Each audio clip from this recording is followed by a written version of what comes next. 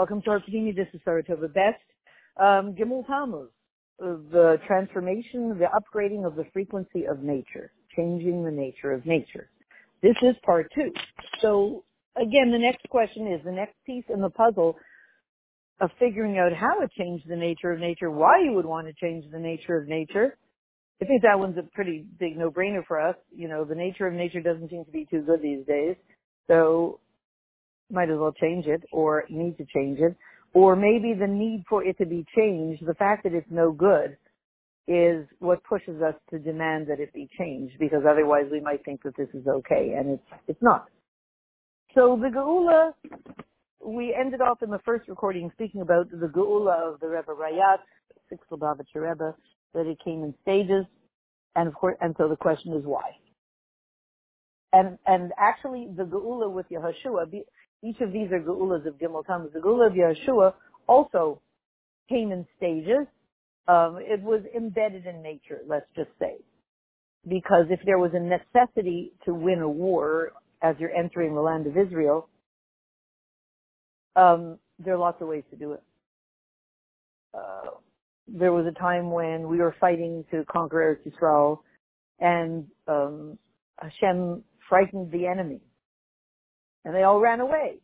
That's so much easier than making the sun and the moon and the stars stand still. It's much more energy efficient. There was a very loud noise. This was, I forget which army and which nation. Suddenly there was a very loud noise in the middle of the night, I think, and the enemy became incredibly frightened and they all ran away. And we were able to do what we needed to do.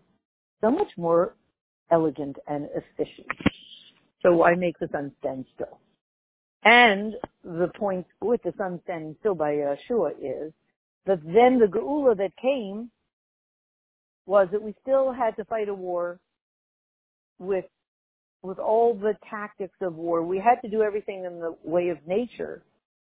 So it was still in many stages, giving us more daylight hours and stopping the flow of nature to the way it was going was only the first step in the process. So that's the question. Why did there have to be a whole bunch of steps in the process? So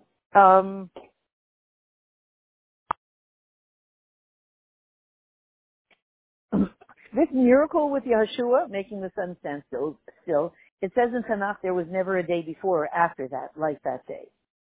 So the question that comes up when Yeshua, the leader of the generation, made the sun stand still, was it a detail? Was it just the sun? Was it the sun and the moon and the stars? Was it the whole nature that stood still? Was it a miracle that broke the laws of nature? Or was it a miracle, so to speak, within the laws of nature? There's a more complex way of saying it here. Either the sun remains shining, and therefore, and everything else stops, right? Okay, we'll leave it at that. So the difference is the difference is these two different kinds of miracles. And an example of these two different kinds of miracles, for instance, Makas Dam, when in Mitzrayim the water turned to blood. When the water turned to blood, it remained in the muhus of water. It turned to blood, but it was still water. Very subtle difference. This is some kind of it's not just an existential difference. It's a distance it's a quantum physics difference. The water that turned to blood in Mitzrayim, it remained water. And when the miracle of it becoming blood ended, then it just automatically was water again. So just picture that. It's really water. It turns to blood, but as soon as you let go, Havdil, a yo-yo dieter. You can only hold for so long, and then you just go back to eating pizza and Danishes because it's a bad example. But the thing is what it is, and you can sort of get it to be different for a while, and then when you let go, you take the pressure off, it just pops back to what it was. That's one way, and that's the way it seemed to be with the water turning to blood in Mitzrayim. Here we're talking about the sun standing still. It was a nace relative to the sun itself. So did everything stop temporarily? And then as soon as the miracle stopped, it all went back to normal? Or did it create a permanent change in the way the sun, the moon, and the stars and all of nature works? There was another example of that. The hand of Miriam, she developed saras, leprosy. And her hands looked like snow, white as snow. And after the miracle, now normally a hand doesn't look leprous, Baruch Hashem. Hers did. And after this miracle, the saras on her hand became nature. It became she had now a new hand, a leprous hand. That was her new being, her new nature. And in order for her hand to become unleprous, another miracle had to be done. Because once her hand turned into a hand with leprosy, that was her, she was now a person with leprosy. It would require a miracle to undo it. So you see the difference. One is, miraculously something happens, but as soon as you let go, it goes back to normal. The other one is, it's changed, and now it's permanently changed. And if you want to go back to the way it was, you need another miracle. You see the difference in the two. And that's crucial for everything we're going through now. We'll see in the coming few minutes in Mitzvah Hashem. So here's a question in the Parshas Kairach. Here we have a stick. We know this stick represents something huge. There's just a dispute in the Parsha on the kahuna of Kairach and his gang.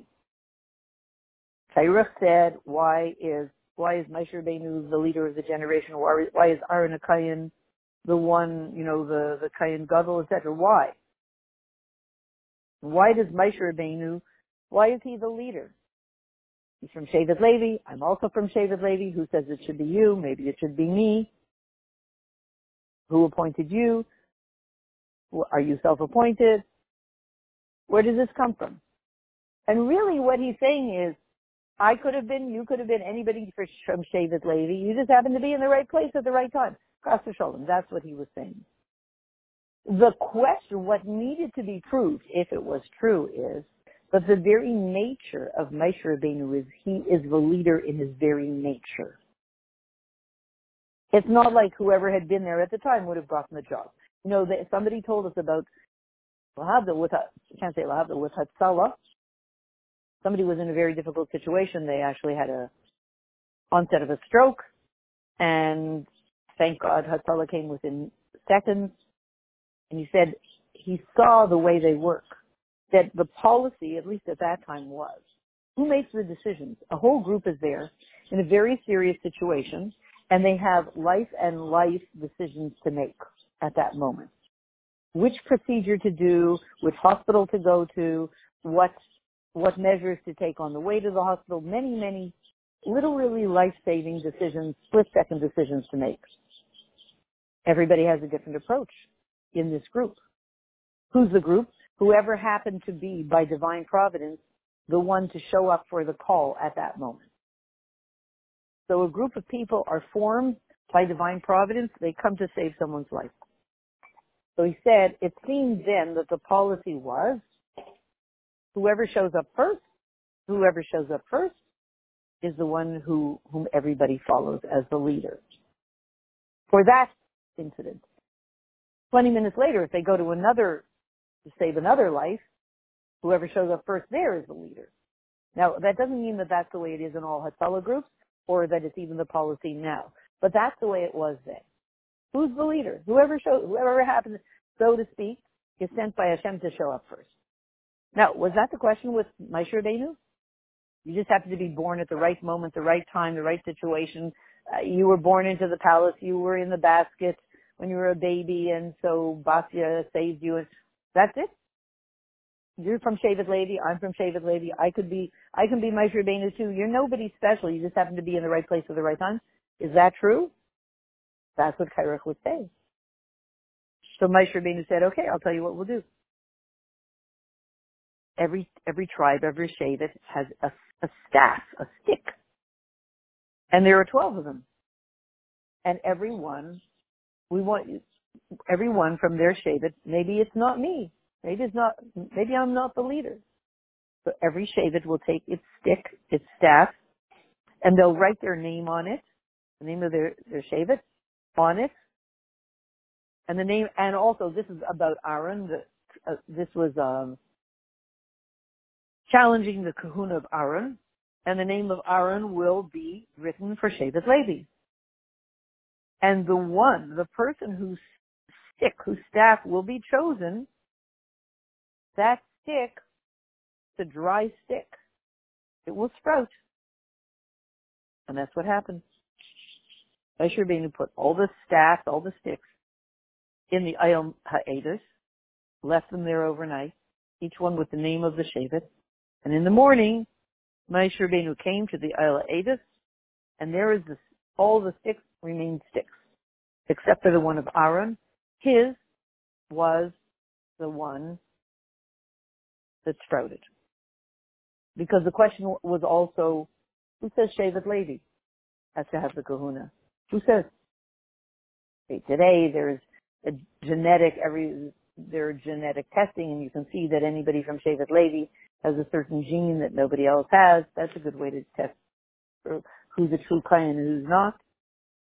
So, but in those days they didn't have that genetic testing. But the stick of Shevet Levi, of Aaron, had these buds on it and flowers. So Moshe Rabbeinu took them all out to show everybody that the Eibishter, that Hashem said, I choose Aaron. So here's the question. This stick, Parach Mat Aaron, the blossoming of this dry stick was a miracle to show that Hashem chose the kahuna of Aaron. Every other stick remained a stick. Did we need that?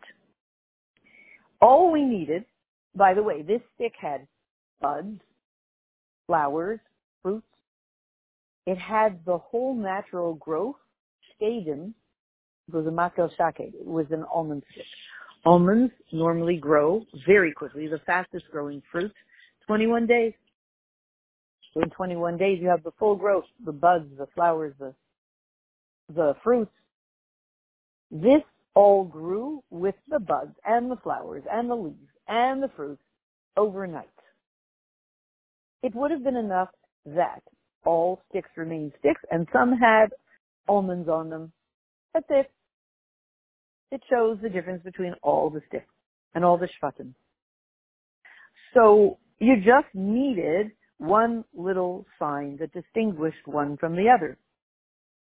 But of course the question is, and by the way, when the Aaron was hidden before the destruction of the Beis Hamikdash, the stick of Aaron and its shkedim and its fruits and its flowers were still there, fresh, and are still there underground in Yerushalayim.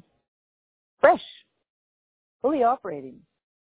Clearly, whatever is activated and has been activated through this stick continues forever and ever. It's underground there, hidden, with fresh flowers, fresh buds, fresh fruit, fresh almonds. It's there. And it's clearly activating whatever it's sent to activate. We'll see in a few minutes. But the question is, you want to distinguish one tribe from the other, put a little sign. In the morning they see there are a couple of almonds on the stick. That's it. You don't need all the flowers and all the buds and all the natural growth. You don't need all of that. And yet, here's the question. Why? Why did we have all of these details? The Nakuda is, The chiddush in this miracle is a stick is dry. It does not sprout. Only Hashem can do such a miracle. And yet, the miracle was achieved in the stick of Aaron, Mata Aaron. It wasn't only something that broke the laws of nature. Like, how do you put a stick in the ayel, mayed, and in the morning it has buds, it has fruits attached to it. Literally, really attached. That's a miracle. That broke the laws of nature. Dry sticks don't have almonds appear on them miraculously. Unless somebody glued them on, nobody went and glued them on. But really this miracle, because it had all of the steps of buds and flowers and fruits, it shows that the miracle was connected with the nature of the stick. And therefore it went through all of the natural steps. We're talking here about the transformation of nature from regular to miraculous. What was the miraculous part here? 2 parts. A dry stick doesn't grow that stuff. That's miracle number 1. It once did. It was an almond stick. So you can't say that it's a dry stick. But a dry stick came from, an almond branch means it came from an almond tree. Once upon a time, it gave life. Once upon a time, it gave birth. The question is, from a point of view of biology and quantum physics and all of that, when we think about it, when you think about eternal life and Tchias HaMetim, resurrection of the dead, in a sense, it's hardly even a miracle. And that's one of the things that science is working on. Birth is a miracle. There's no such person. And then there's such a person. Where you're sitting right now, once upon a time, you, the you that you know, never existed. You came out of nothingness. That's quite miraculous. Tchias HaMesim, resurrection of the dead, after 120, a person eventually gets down to, not just skin and bones, not just losing weight, not just skin and bones, down to 1 bone. Okay, minus the skin, big deal. Called the luz bone. And Tchias HaMesim means that bone will gain weight. Put a little fat on some of the, I think we need to put a little fat on that bone. A little fat kind of is put on the bone. We need to put a little meat on your bones. So we'll have a little meat put on our bone, which is the luz bone, and everyone will gain a little weight, fill out a little bit, start to breathe, start to talk, start to think, and be back to functioning. But did they ever go away? They went down to small size, skin and bones, and in a dormant state. But they never ceased to exist. So why would Tchias HaMesim be a miracle? In a way, it's not much of a miracle. It's way less of a miracle than being born, because there was no you. There was no cell that was you that was hanging around somewhere. There was one cell in that person and another cell in that person. And for those 2 cells to get together takes moving heaven and earth. That's the miracle. But you did not ever exist before you were conceived as 1 cell.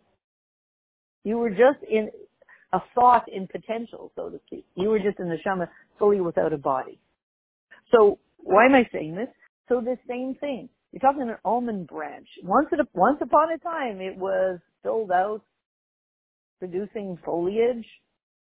It was moist and it was doing stuff. So it went back to that night when it was cooking, so to speak, in the oil mayed. It went back to that and came back out showing, this is what I've always been. This stick of Aaron, this stick of Shevet Levi, its nature is.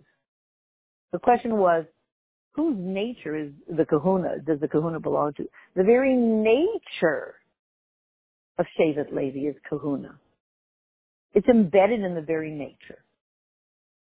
And so, it showed that Hashem chose and chooses Aaron HaKohen that in a way that it is his nature. Now, by the way, we were saying two miraculous pieces in this puzzle. One is that less of a miracle, that the dry stick started to sprout and be active and lively again.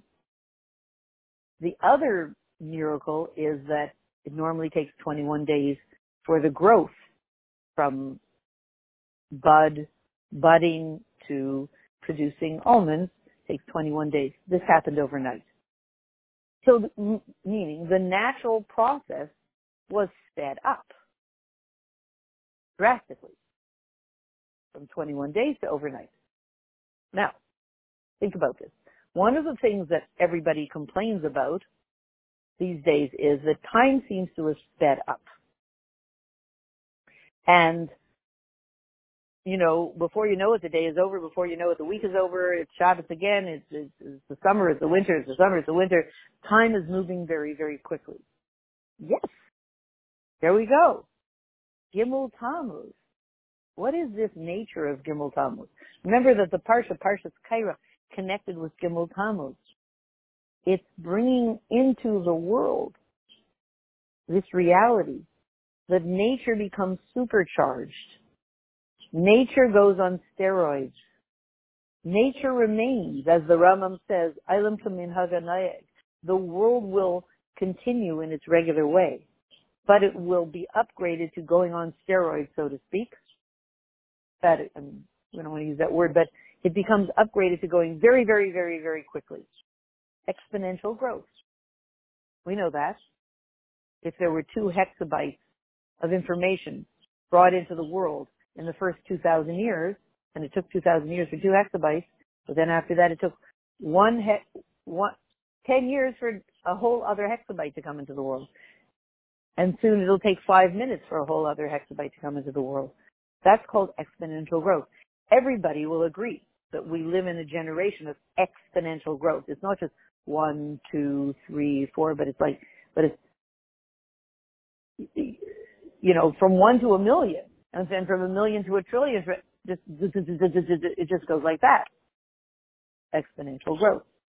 So you go to sleep in the morning, there was 1 flower in the pond, and you wake up and the entire pond has been filled with flowers, with lilies. It was 1 lily, but as you slept, the lily divided, multiplied, became 2, but the 2 became 4. They each just multiplied. They each just divided. The 2 became 4. The 4 became 8. The 8 became 16. The 16 became 30. And it just, in all the hours, so you wake up in the morning and the whole pond is filled the whole surface of the pond is filled with water lilies.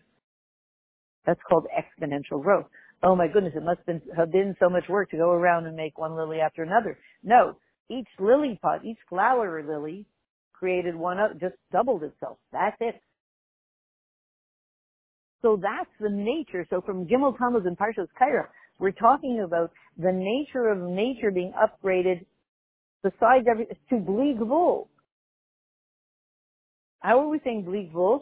The Rebbe speaks in the summer sichas about the idea of Nachmu Ame, double. Double goes on Geula.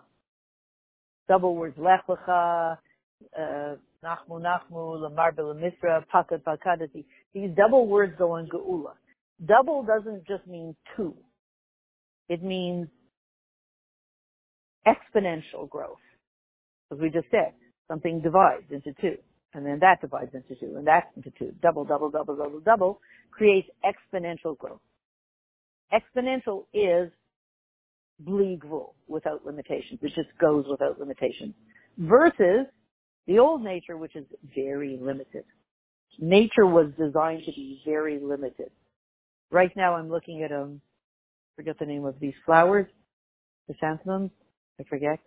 Honeysuckle. I'm looking at honeysuckle. Now how do I know they're honeysuckle? Oh, I identify them by their yellow leaves, well, green leaves, but yellow and white flowers with what are they called, pistils, protruding, a lot of them.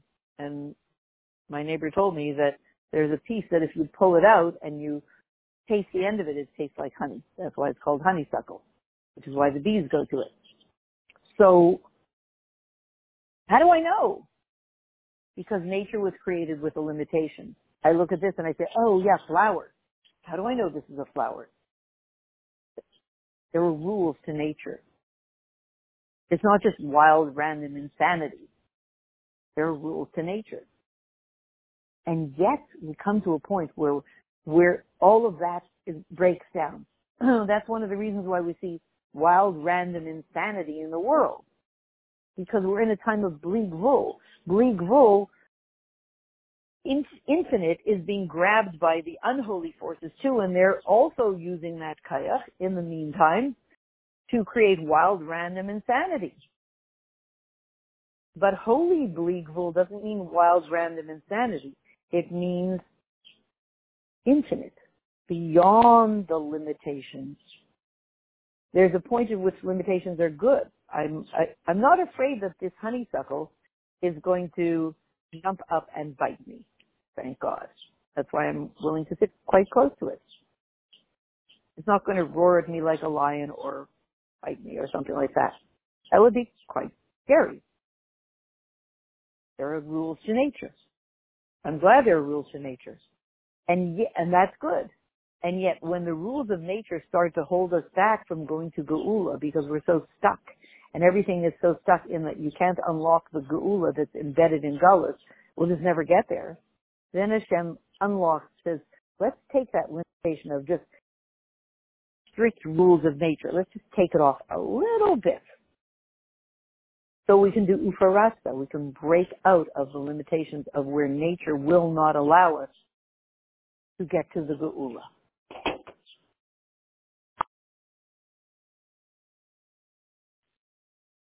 So let's go back to the question about, again, the change of nature, the transformation of the nature of nature. As we said, just to sum up, the necessity for all of the natural steps of this stick of Aaron to happen, rather than just a little sign that it distinguishes it. The necessity is to show that the whole process of nature happens, but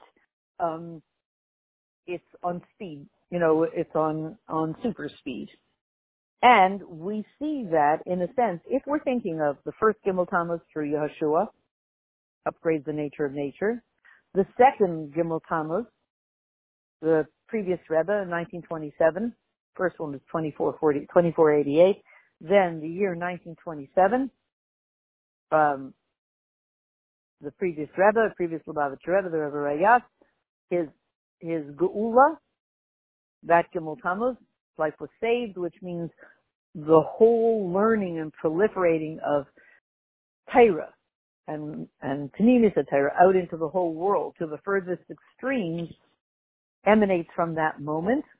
The ability of Ufaratza, of Torah in its purest sense, to break out into the world and transform the world, including transforming the nature of nature, that's also Gimel Tammuz. That was Gimel Tammuz, so to speak, number 2, the one that's significant for us. And that Geula also came in stages. Just like that Geula, just like the buds on the stick of Aaron, it comes in stages. A bud, and then a flower, a leaf, and a flower, and a fruit, going in stages. The third Gimel Tammuz, which is the Gimel Tammuz, the year 1994, Tafshin Nun Dalet. So that Gimel Tammuz also is, from that moment on, you're talking about 1994, we see how much the world and nature of the world has become exponentially faster. You could say that the real changes in the world started in the early 90s, after 1988. Boom, boom, boom, the real exponential changes and exponential growth in the nature of the world, in science, in all of that, you see, it's from that moment on. So it's like, we see what the truth is, but it goes very, very quickly. Nature goes very quickly. Okay. So why? And here's the answer. Here's a piece of the answer. Chazal say, whatever Hashem created in the world, He created for nothing other than His own covet. What does that mean? For His glory. it means that every single thing in the world, even though the world is a place of concealment, Olam, from the word Helen, from Helen Behester, it's called Olam, the world. Everything in the world was created to reveal the glory of Hashem. That's why it's there. And that is achieved through the Avaida, that you use the things of the world to reveal the glory of Hashem. And the reason and the necessity for this is in the words of the Mishnah. Kol masha bara HaKadosh Baruch Hu, whatever Hashem created. Hashem told us in His holy Torah, bara HaKadosh Baruch Hu, that He created everything. He created it, and then He told us about it, and He told us that He created it in such a way that He takes, so to speak, His kaichas and His time, so to speak. What is His time? The 6 days of creation. And His kaichas, to create every single creation with a specific kayach. The kayach of Hishavas Yesh Me'ayin. The kayach of taking nothing and making it into something. Like us, we were once nothing, now we're something. That happens, dafka, with the kayach of Asma, Hashem's very essence. And according to what the Baal Shem Tov said, the existence of the world is renewed every single moment, from nothing to something. There's no world, now there's a world. There's no world, now there's a world. There's no world, wherever you see a world at any moment, a moment before there was nothing. The world that you see, it's not a continuum. It's a series of boxes rather than a flow. It's a flow it looks like a flow of boxes. But every second before there's a world, there's nothing. So empty, full. Empty, full. Empty, full. And the proof, this is the proof that Hashem, why would Hashem do that? Just take the world, do it one time, it lasts for 6,000 years. Why every single moment? Because Hashem wants us to be in that process. He doesn't want to do it Himself, and we appear and say, "What'd you cook up here, Hashem? All right, what do you want me to do with it? All right, just, send me a text message when you're ready, finishing the world, and you can send it on WhatsApp when you're finished creating the world, and just write what you want me to do, how you want me to live, and what you want me to do with this world that you created. Just let me know when it's done. I got stuff to do. I'm checking my email over here, and when you finish creating the world, Hashem, let me know and tell me when you have a job for me, just send me the details. No need for a conversation, as we hear in modern day life. No need for a conversation. Just send me a text message and let me know what you want. I don't know what I want unless we talk about it. Sorry, I don't talk. Yeah, I'll never know what I want. Okay, sorry, little comment there. So the fact that Hashem does not do it that way. He doesn't send us a text saying, I'm going to be creating the world. It'll, when I'm done, I'll let you know what I want you to do. Nope. He says, hey guys, let's chat. Let's chat. Let's talk. Oh no, I don't do talking. I only text. No, I don't want to text, says Hashem. I want to talk. Oh yeah, sorry, I don't do talking. I only text. Send me a WhatsApp. Send me an audio WhatsApp. No, I want to chat, says Hashem. Okay, what, how much time, what do you want? How much time? That's kind of the way we are. Hashem says, should we create a world? Should we create a world? Because Hashem came to the neshamas of tzaddikim, nimlach b'nishmatayim, the neshamas of tzaddikim, and said, the world would be this, and this. Very concealed, you won't see me, be definitely a place of struggle. What do you say? Do it or don't do it? And I guess we thought about it. The neshamas of tzaddikim, the Rebbe says that's us, and said, yeah, let's go for it. So we were partners in choosing that there should be a world. So that every single second when the world is created again, we are partners in saying, let's do it again. Just send me a text message and tell me what you want. I will know when Mashiach came, when text messaging stops working. And you can actually talk to people again. But everybody has their view of what Mashiach will bring. People have conversations when Mashiach comes. So why does Hashem create the world every single second? He wants that the creation should have a connection with the kayach of the Creator. He's the creator. He wants us to be involved so that we should, so to speak, be able to add in revealing the glory of Hashem. So we need to be partners in creation every single second. Brand new world. That means if Hashem once asked us, should we create a world, and we had to agree, otherwise I guess he wouldn't have done it. And now add to the mix the fact that Hashem is saying, this is not a one-time thing. I'm going to actually be creating the world every single second, forever. So, I'm sorry to put a hipster voice on Hashem. Please, Hashem, forgive me. So, I'm going to be creating the world every single second, forever.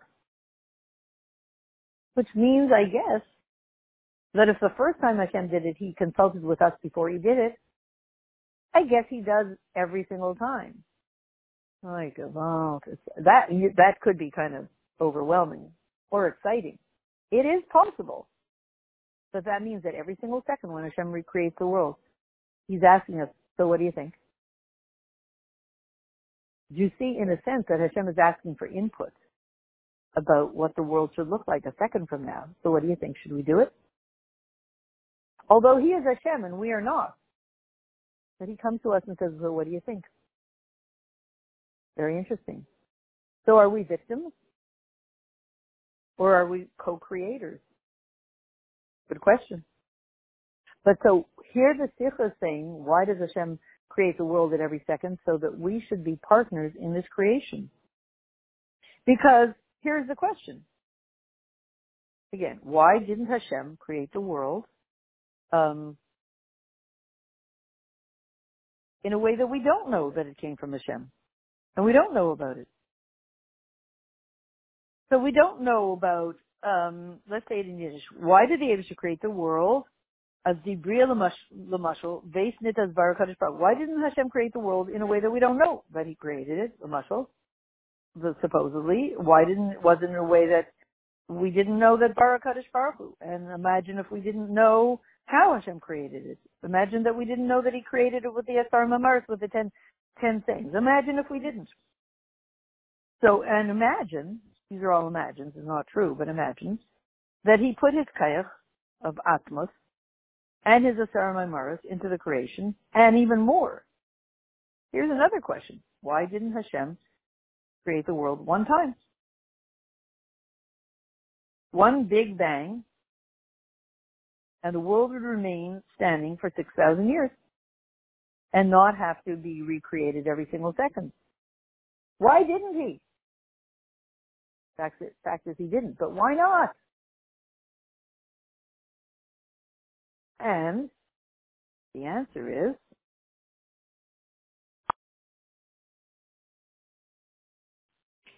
okay, so here's the question. Going back to it, and we're going to look at a droplet of water and see how the answer is contained in a sense of in a droplet of water. Why would Hashem create the world at every single second? And the answer is, Hashem, it entered Hashem's desire, so to speak, that every single creation should feel that it achieves, or through it is achieved, a chiddush, an addition or a chiddush in the world. Hashem wants us to feel that we are adding our new piece to the world every single minute. And that makes it that every creation has a true and complete pleasure and joy. Because the nature of a creation is that a person would rather have one of his own than 9 measures, one measure of his own that he earned, versus 9 measures that someone gave him or that belongs to someone else. You'd rather have one of your own than 9 of someone else's. So that on some level, I don't know, so what does that have to do with rental properties or shared or going on vacation? It's interesting because sometimes you feel like, I don't want to go away to my summer home. Because there's so many strings attached. I'd rather just go to a place where I rent it. I walk in, somebody else cleans it. I walk out. I have so what's that about? I'm not sure. But the nature of it is that you like to earn by definition what is yours. I earned it with my hard work. It's mine.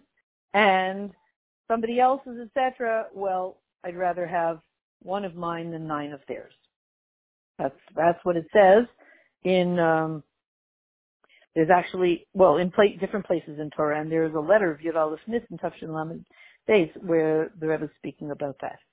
So, that means that you fulfill what Hashem tells you to do, and then you go beyond that.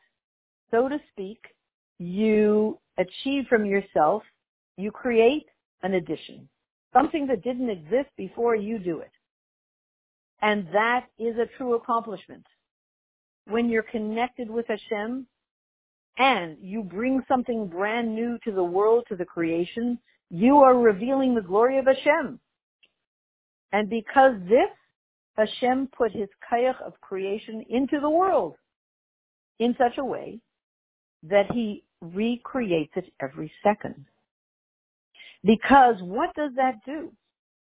This constant split-second creation, it connects every creation and every minute with Hashem.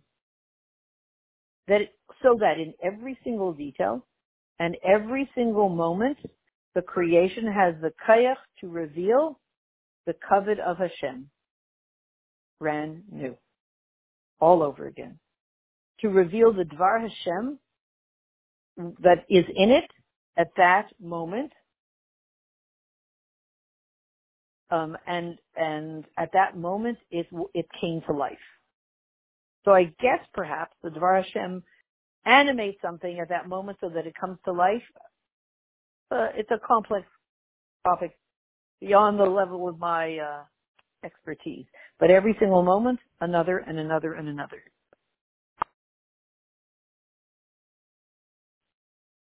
So, just going back to the question of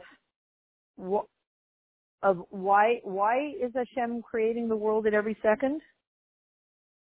He put his kayach of creation into the world in a way that he every single second he creates it. And what he does with that is he connects every single creation, that means you and me. Every single second the world is being born. Wow. Oh, there's a world. Oh, there's a world. Oh, there's a world. Every single second. Newborn world. And what that does is every single second, newborn world, that connects every creation at every moment with Hashem. So that in every detail and every moment, the creation has the kayach to reveal the glory of Hashem, brand new. Meaning, you look at the world, you feel that it's just being created at this moment. It's just being built at this moment. Other people may feel, yes, old, what else is new, been there, done that, it's an old world.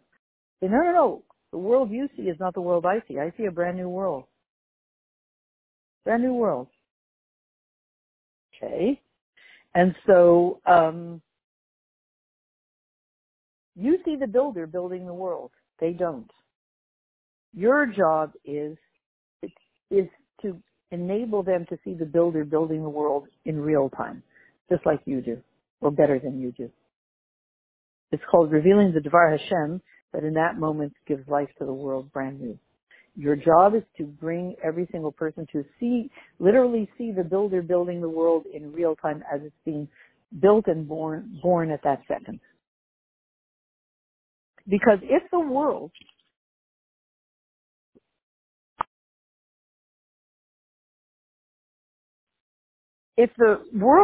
were created in such a way, with the kayach of Hashem, with such a strong kayach that just lasts forever, then what would happen? Then the revelation, seeing the glory of Hashem, would be in a very general way, a one-time thing. But because every single second, every creation is created from the start, we reveal every single moment the glory of Hashem. For instance, you drink water. You drink one little bit of water. You make a bracha. Shahakol niya bidvara. What are you saying? That everything comes from the word of Hashem. He's the builder at that moment. The word of Hashem is the building force of the world at that moment. And when you do it, when you say Shahakol niya bidvara, You reveal the chiddush and the addition that you create in the world, that this water creates. Because without the water, you don't say the bracha. You don't say the bracha, you don't reveal the glory of Hashem. So you need to say Shahakol Niyah B'Dvara to reveal the glory of Hashem that's happening, that's building the world at that second. And in order to say Shahakol Niyah B'Dvara, you have to drink the water. So when you drink the water and make a bracha later also, it reveals the word of Hashem, the brand new word of Hashem that is animating, building this brand new world. And the same thing through a specific bracha like Bari Priya Gofen, etc. You reveal the Dvar Hashem that in the grapes and in the grape juice and in the wine, etc. And to bring this all to a conclusion. So, just as it is about revealing the glory of Hashem in the whole world, in nature, because that's what we're talking about, nature, so too about miracles. The full kavanah in most of the miracles is that the miracle should not remain something higher than the laws of nature. You know, there's the natural world and then there's this miracle and it's outside of the realm of nature. That's not what it's supposed to stay. But it has to permeate nature and change the nature of nature. That's what a miracle is for. Not just, I can break the laws of nature. Oh, whoopee-doo. So what do you accomplish? You broke the laws of nature. Till we get back to ourselves. What do you accomplish? Don't break the laws of nature. Upgrade them so that we can all have, that gullus is the laws of nature. Hey, Hashem, you got an issue. Because the way you created the world with the laws of nature, no one can see you. And then you're promising us that the laws of nature will be that in Mashiach times, everyone will see you in every second. How are you going to transition from that to that? Good luck. How about, Hashem, if you upgrade the nature of nature, the laws of nature? Let these laws that you created just stop hiding you. If you want Mashiach to come, which means we will see you all the time, you got to make some major changes in the laws of nature, Hashem, because you made a decision that you're going to be hidden in the world. No one will see you. It's going to take tremendous effort to see you. Well, then, you ain't going nowhere. It's just not going to work unless you transform the laws of nature, upgrade them constantly in stages. Remember we asked, why does the Gula have to be in stages? Because the laws of nature have to be upgraded a little bit, and then another little bit, and another little bit. Keep upgrading the frequency. You can't have it in one shot. Now you don't see Hashem, now you do see Hashem. Overnight, Mashiach came. The guy wakes up. He looks at his blankets. Everything's revealing Hashem. He looks at his pillow. He looks at his blankets. He's terrified. The presence of Hashem is so overwhelming, he goes back to sleep. So it's got to come in stages so we get used to it. When I was in first grade and I looked at my brother's fourth grade reader, I thought, oh boy, I will never be able to read that many small words on one page. That's really scary. But I got there. I don't know how. It happened in increments. And now I can read that many words on the page as they have in a fourth grade reader. Thank God. So it has to come in stages. So now we understand that the template for this is Gimel Tammuz, and the template for this is the stick of Aaron that blossomed. This miracle, this nace, which came along to reveal that the kahuna is the nature of Aaron HaKohen. I have chosen Aaron HaKohen. It's his very nature. It's not a random thing. He just happened to be in the right time at the right place. It's his nature. The nature of the almond branch is to have flowers and buds and flowers and almonds. The nature of Aaron is to have kahuna. So this miracle was embedded into this stick of Aaron. And it remained connected with the nature of the stick. Stick is something that always grew foliage and almonds, and it always will. Sometimes it's dormant, but its nature is, even if it's dormant, temporarily dormant. Like all the Jewish people who have left the world, they're temporarily dormant. They'll wake up soon, gain a little weight, and get to work. So that and when it came to the stick of Aaron, the way that it blossomed was in a natural way. Buds, leaves, flowers, fruits. The whole Seder Hishtalshelus. V'yetzi perach, v'yetzi tzitz, v'yid moshkedim. And to pull this all together, in the words of Chassidus, what does it have to do with kahuna? What is kahuna about? Birchas Kainim. It brings down a kayach from above the laws of nature, from above Seder Hishtalshelus. And it has to do with speed, quick, exponential speed.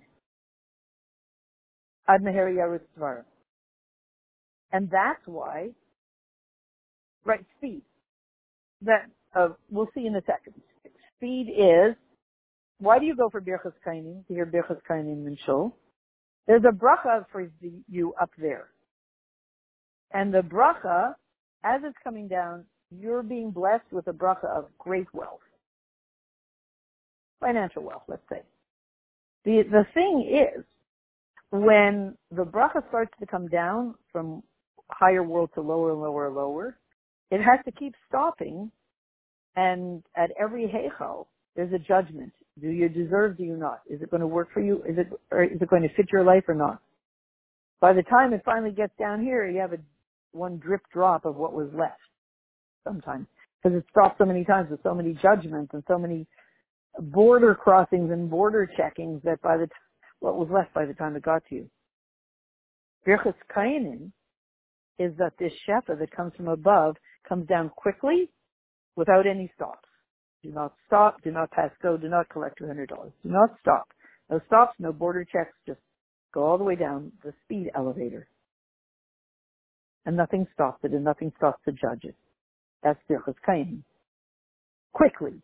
Birchas Kainim is connected with something very quick and very giant, a giant bracha that comes down very quickly and bypasses, it just goes right through the laws of nature, just zoom, the elevator from the 120th floor down to the ground floor in 15 seconds. They have that in the UN. I went and touched it. It was really quick. It was really quick. Just zoom, and you're down. So this hamshacha, very quickly, is from higher. How does something go so quickly through the world? It comes from above Seder Hishtalshelus, and yet it comes through all the world. And that was the miracle of Parach Mata Aaron, the stick of Aaron. Together with this, that it is a nace, it's a miracle, and it came down very quickly. And yet, it's connected with the nature. It went through all the steps of nature we saw it in the blossoming of all the fruits. And so, to sum it up, when Hashem chose kahuna for Aaron, why? Through shkedim, through almonds? Because they are fruits that grow very quickly in 21 days. And this 21 days actually didn't happen in 21 days. That's the natural way. The miraculous way is it happened overnight. Because zrizus and speed shows a hamshacha from above Seder Hishtalshelus. So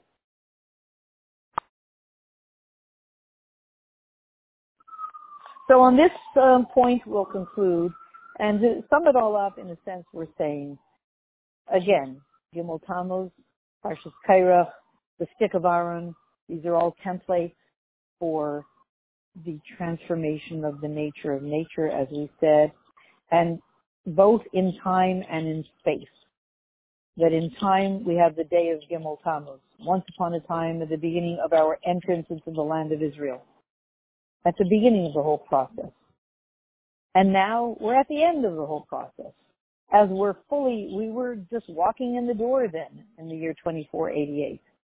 And then fast forward to the year 1927, coming to the end of the whole process of now not just walking into the door of Eretz Yisrael, but really settling it and taking it over as ours, and from that place, that center, making the whole world into the land of Israel. That's the end of the journey. It began then and it ends then. And so Gimel Tammuz begins it, and Gimel Tammuz takes it to the next level. Going from we go into the land of Israel to the land of Israel expands to fill the entire world. And each time it's activated. And what is the land of Israel? A place where you take all of the holiness of Torah and you bring it down into the laws of nature, where you do regular life. Permeate holiness into the laws of nature in a regular place, a land, a physical place. That is the summation of our whole Avaida. So, when we're beginning the process, we're going to start it with a bang. We have to put we